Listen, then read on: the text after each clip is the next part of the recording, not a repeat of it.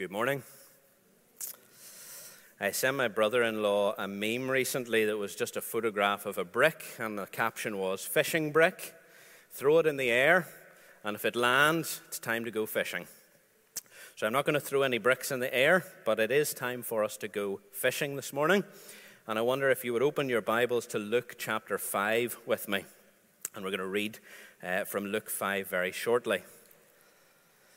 I think probably most of us have met people at points in our lives who, when we look back much later in life, we realize were very significant for us.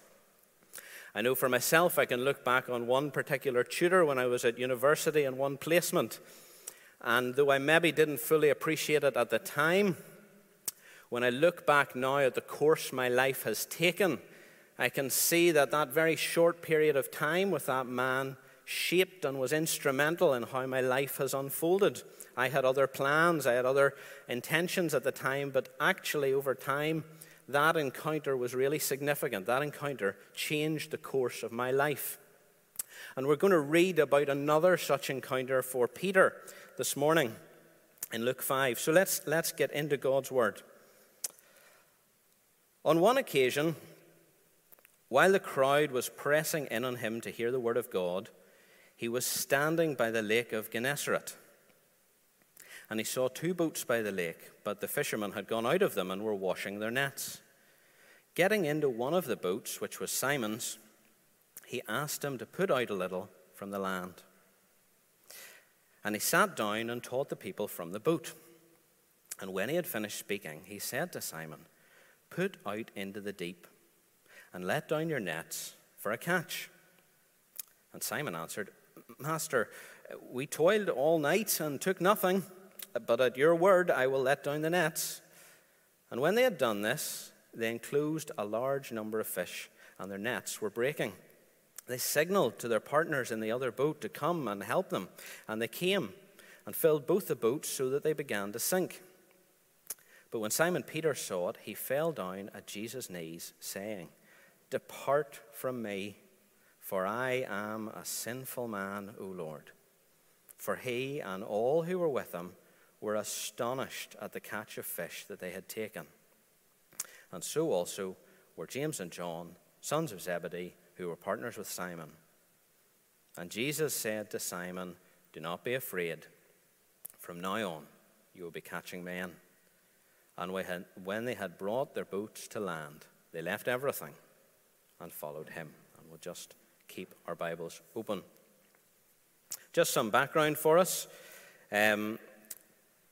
Simon, in this story, if you're not familiar with how the New Testament unfolds, much later becomes known by the second part of his name, Peter.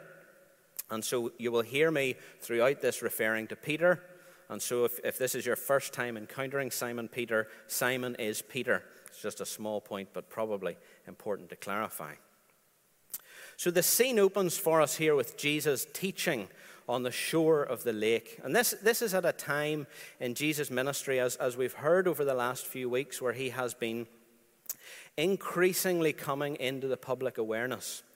Through teaching in the synagogues, through some of his miracles, people are starting to hear about this person, Jesus. People are starting to become aware of him, and so they're coming to see him.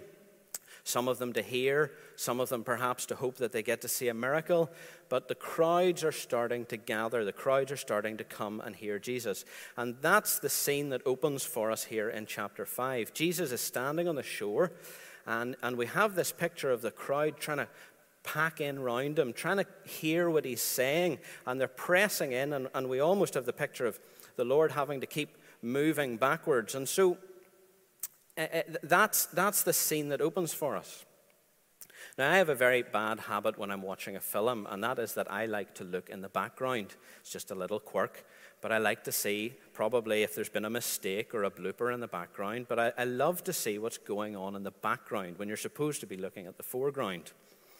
And if we were looking in the background of this scene, we've got Jesus in the foreground and the crowd, and just off in the distance a little bit, we see these two fishing boats pulled up on the shore, and we see Peter and his crew and his colleagues working there after a long night of fishing. and they're washing their nets, and they're tired, and they're dirty, and they probably smell. And so there's no glamour in the background here. We just have these ordinary working men after a difficult night out on the lake. And as we later find out, not only are they tired, not only have they had a hard night's work, but actually it's been completely fruitless for them. And I'm sure you've had days or weeks like that in your own work where you think you've worked so hard and you've gotten nowhere. And you can just imagine the state of mind for those men. And so if we come back to the foreground, Jesus sees Peter's boat there, and he steps into it, and he says to Peter, "Put out a little bit from the land." Now, it's hard perhaps to imagine just exactly what went through Peter's mind at that moment. I know I have had moments when I've come home from a hard day at work, and I'm exhausted, and you get the children to bed, and that's a whole other fight. And you finally get down to the sofa and you take your shoes off and you put your feet up and you have a cup of tea in your hand and the phone rings and it's a friend or a relative and they say something like, "I've got 4 pallets of tiles that need moved. Can you help me lift them?" And you just think, this is the last thing that I need. And I imagine that is exactly how Peter felt at this moment. His mind was already home, to see his wife, to get into his bed, to put his head on the pillow. He was already there. And the Lord steps into his boat and says, "Peter, put out a bit from the land. Put out a bit." Some of the commentators make a big deal of the fact that Peter owed the Lord a favor because the Lord had healed one of his relatives recently. But if we read the text carefully, we can see that it was Peter's mother-in-law who got healed. And so I suspect there wasn't that big a favor that needed owed. But in being facetious, I do think there's more here than just Peter reciprocating a favor. We see a little bit of a glimpse of something about the Lord Jesus, something about his presence, about what it was like to meet him in person. I've been reading recently a book about the formation of one of the elite special forces units, and it's got me thinking about what it must be like to be a commander, to be a leader of this group of people. What sort of characteristics does it take for someone to lead? And here we see in the Lord's act a quiet but a confident and compelling authority. There's no other word for what Jesus does here other than commandeering. The Lord commandeers the boat. He steps into it, just like in the films when the police knocks on the window of a car, holds up their badge and says, I'm commandeering this vehicle, which I suspect happens much less in day-to-day police work than in the films. But that idea of seizing something to use it for the greater good, that's what the Lord does here. He just steps into the boat, no questions, and Peter looks at him and obeys. Here we see in Jesus someone who can exercise authority without shouting, without brawling, without manipulating, just simply by compelling, simply by who he was. He commanded obedience from Peter. And in that particular moment when he was tired and ready for bed, this was probably the last thing that Peter expected. But in that moment, his life changes. We can speculate what way his life would have unfolded. He had a wife, maybe children in the future, working as a fisherman, growing perhaps in reputation, eventually dying, buried and forgotten. But actually, that is not how Peter's life unfolded. Peter became a disciple, and then an apostle, and then a writer, and a church father, and ultimately a martyr, and all of it for this man who had just stepped into his boat. And at that most inconvenient moment, Jesus had stepped in and changed his life forever.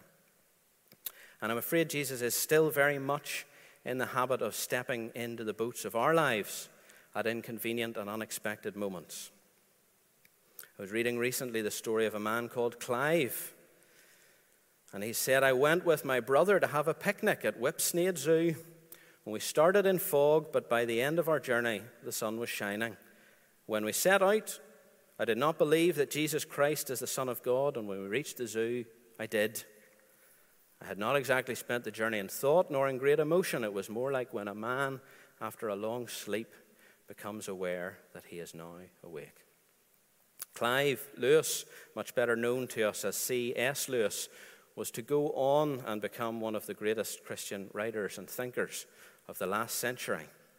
And I don't know what particular situation you find yourself in here this morning, perhaps quite literally after a night shift, perhaps after a fruitless week at your own work, perhaps after a difficult weekend at home. Maybe you're just heading to the zoo.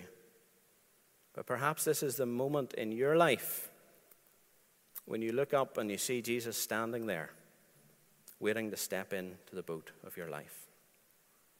And the Lord then tells Peter, put out a little from the land. So push the boat out. Jesus wanted Peter to use his experience and his expertise.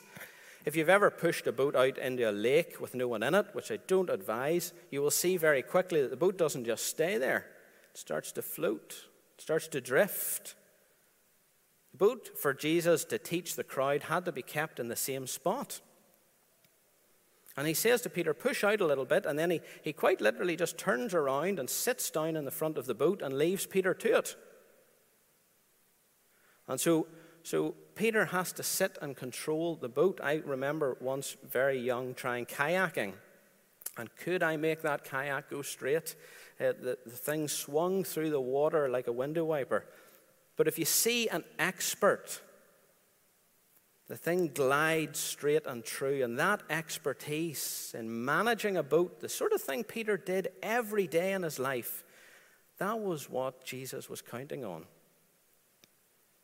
Ultimately, we know that the Lord had no need for Peter to do any of this. If the Lord wanted to address the people from the water, all he had to do was take 10 steps backwards. And we find over a few short pages in the New Testament, the Lord is perfectly capable of walking on water in much more adverse weather conditions than this. And what a dramatic illustration for the crowd that would have been. But no, that's not what happens. Jesus asks Peter to help him. Peter, right there in the boat that he spent every day and every night of his working life in, doing what he knew how to do best, he lets the Lord use his boat as a pulpit. I wonder if you ever considered that the Lord might want to use your life as a pulpit. Just today, just like on the shore of that lake, he could be building his kingdom in any number of ways. But he wants to use people like you and me to achieve it.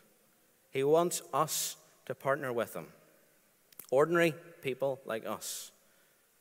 He wants to use our lives as his pulpit to address the crowd. And what that might look like for you is going to be different depending on your particular situation. It's unlikely to be dramatically standing up. Peter was just sitting, pulling one oar, pulling the other oar.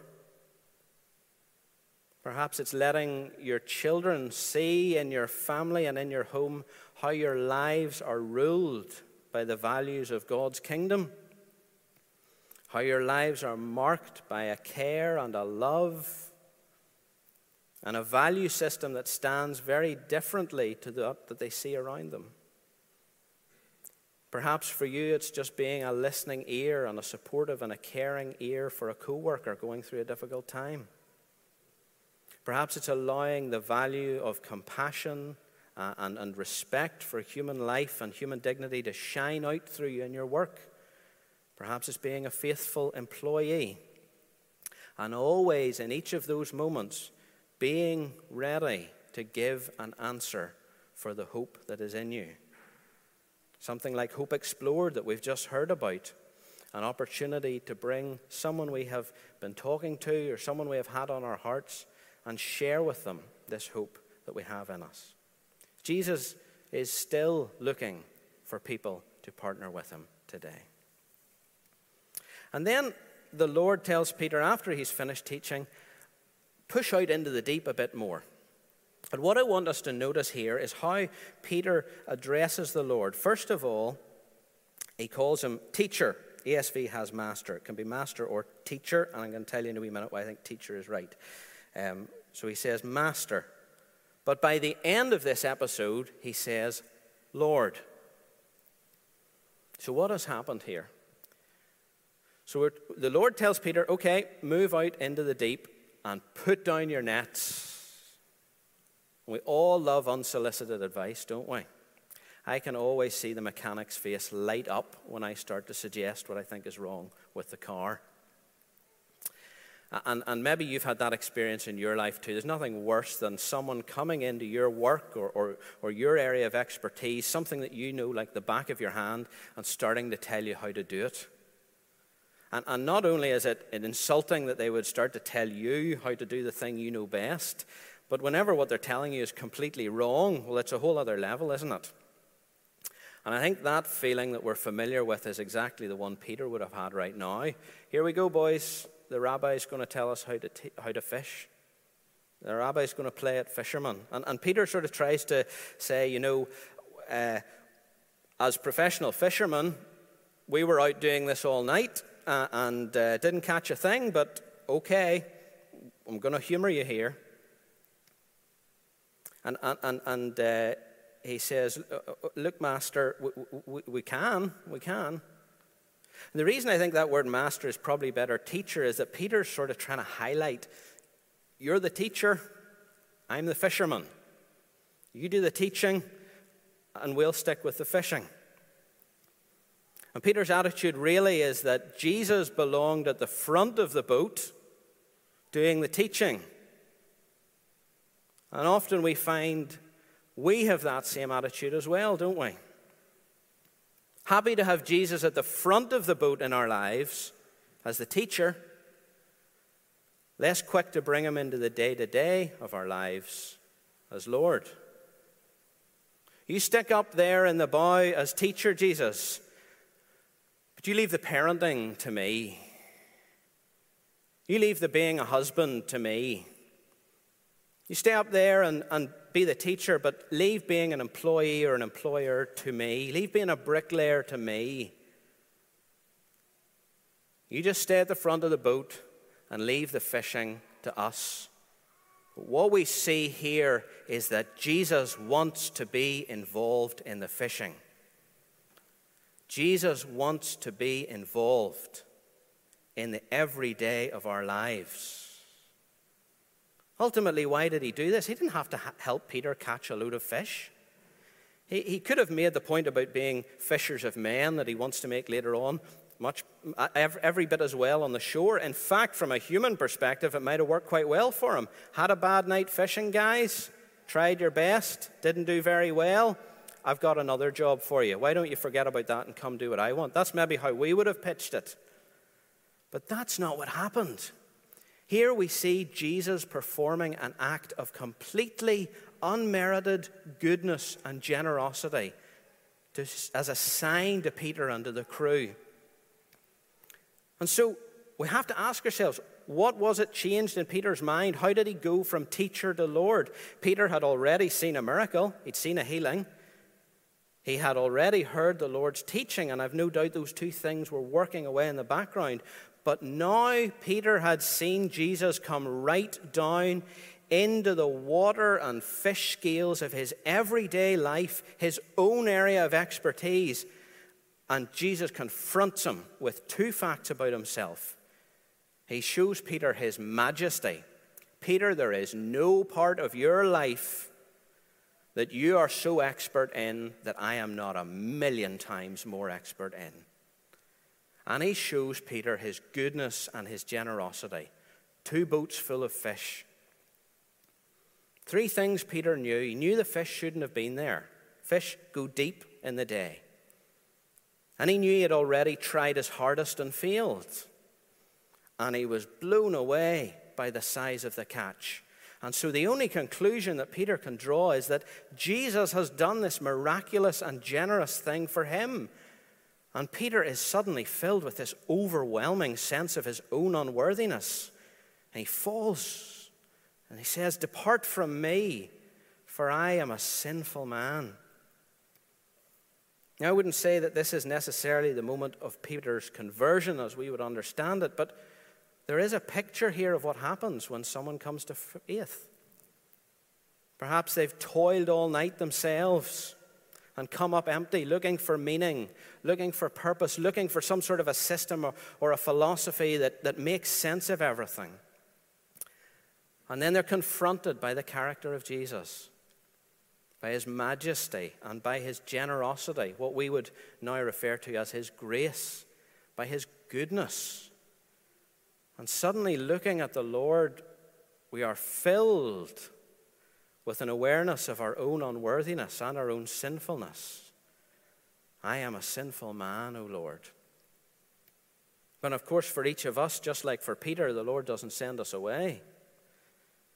But instead, he commissions us, just like he commissions Peter here, to be partners with him in his great project of building his kingdom. So the Lord is not content just to sit at the front of the boat of our lives and dispense words of wisdom. He wants to be down, involved in the fishing, in the day-to-day of life with us. So we'll close. That is the Lord meeting Peter. And as I close, I want to commit the cardinal sin of a preacher and take you to a different passage, just as a little epilogue. If you have your Bible open, turn with me to John chapter 21. And here we're going to see a very similar episode unfold again, but a distinct episode. This is not the same thing being retold. This is a separate episode.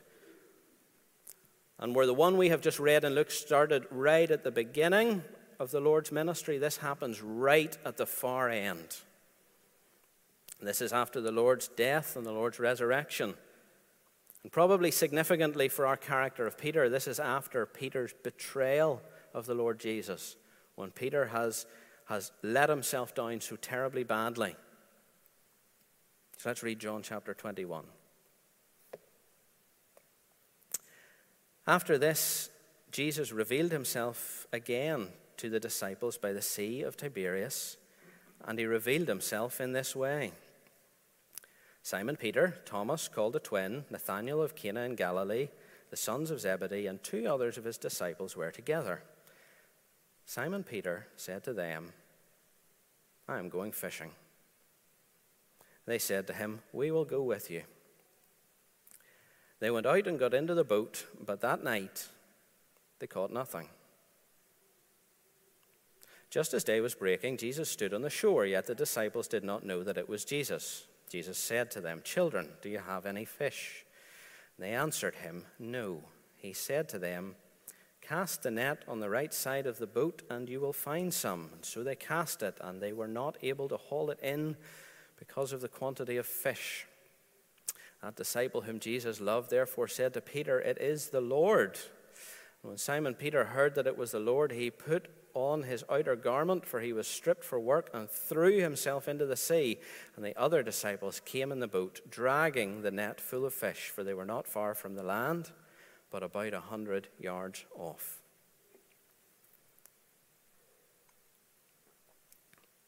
I was reading the review of a book recently. The book was a sequel to a much better known book, very well thought of book. And the sequel, quite honestly, hadn't really lived up to the promise of the original book. And one reviewer was being particularly harsh and said, really reading this sequel, it was like meeting an old friend from school whose life after 10 or 15 years hasn't really lived up to the potential that we thought it had. And I think probably we've all maybe had something similar like that happen, where we've met somebody, maybe it was a friend from primary school, maybe it was someone we did our apprenticeship with, maybe it was someone in the church that we grew up in, and we meet them 10 or 15 or 20 years down the line. And when we see them, we realize that their life hasn't really lived up to the promise that we thought it had. Hasn't all come together. Last seen going great guns, but now their life hasn't really led where we thought it would. And it's fascinating and it's horrifying for us to look at. But for some of us, there is an even more horrifying possibility. We are that friend. Many of us look back fondly on a moment when the Lord stepped into the boat of our lives and put his hand on our shoulder and said to us, push out a little bit from the shore with me. But perhaps for us, like Peter, through time, through disappointments, through our own feelings, it can feel like the Lord is nowhere to be seen anymore. And we find Peter saying, do you know what, guys? I never did finish washing those nets. Never did finish it that day. I'm going fishing again.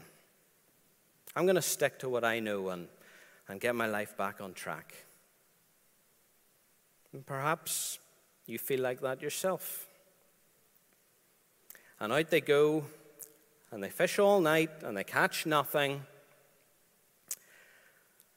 And the echoes of that moment years ago for Peter could not have been stronger. And this voice calls out across the water, "If you caught any fish, cast the net on the other side." And Peter looks up on the shore and he sees the Lord standing there, waiting for him. And what I would say to you this morning is that as a Christian, if perhaps you feel your life has gotten off the track that it once was on, and that it can feel like the Lord is not here, look up. He is standing on the shore, waiting for you, just like he was that first day so long ago. The Lord loves you, and there is nothing that you have done, experienced, lived through, or failed at that the Lord is not prepared to put his arm around you and say, "Come back to me." So we're finished fishing with Peter and the Lord Jesus. The Lord commandeers the boat of our lives with that quiet and unassuming authority. The Lord is looking for partners in the work of building his kingdom. The Lord confronts us with himself and changes the view that we have of him. And the Lord is still waiting on the shore for each of us. Amen.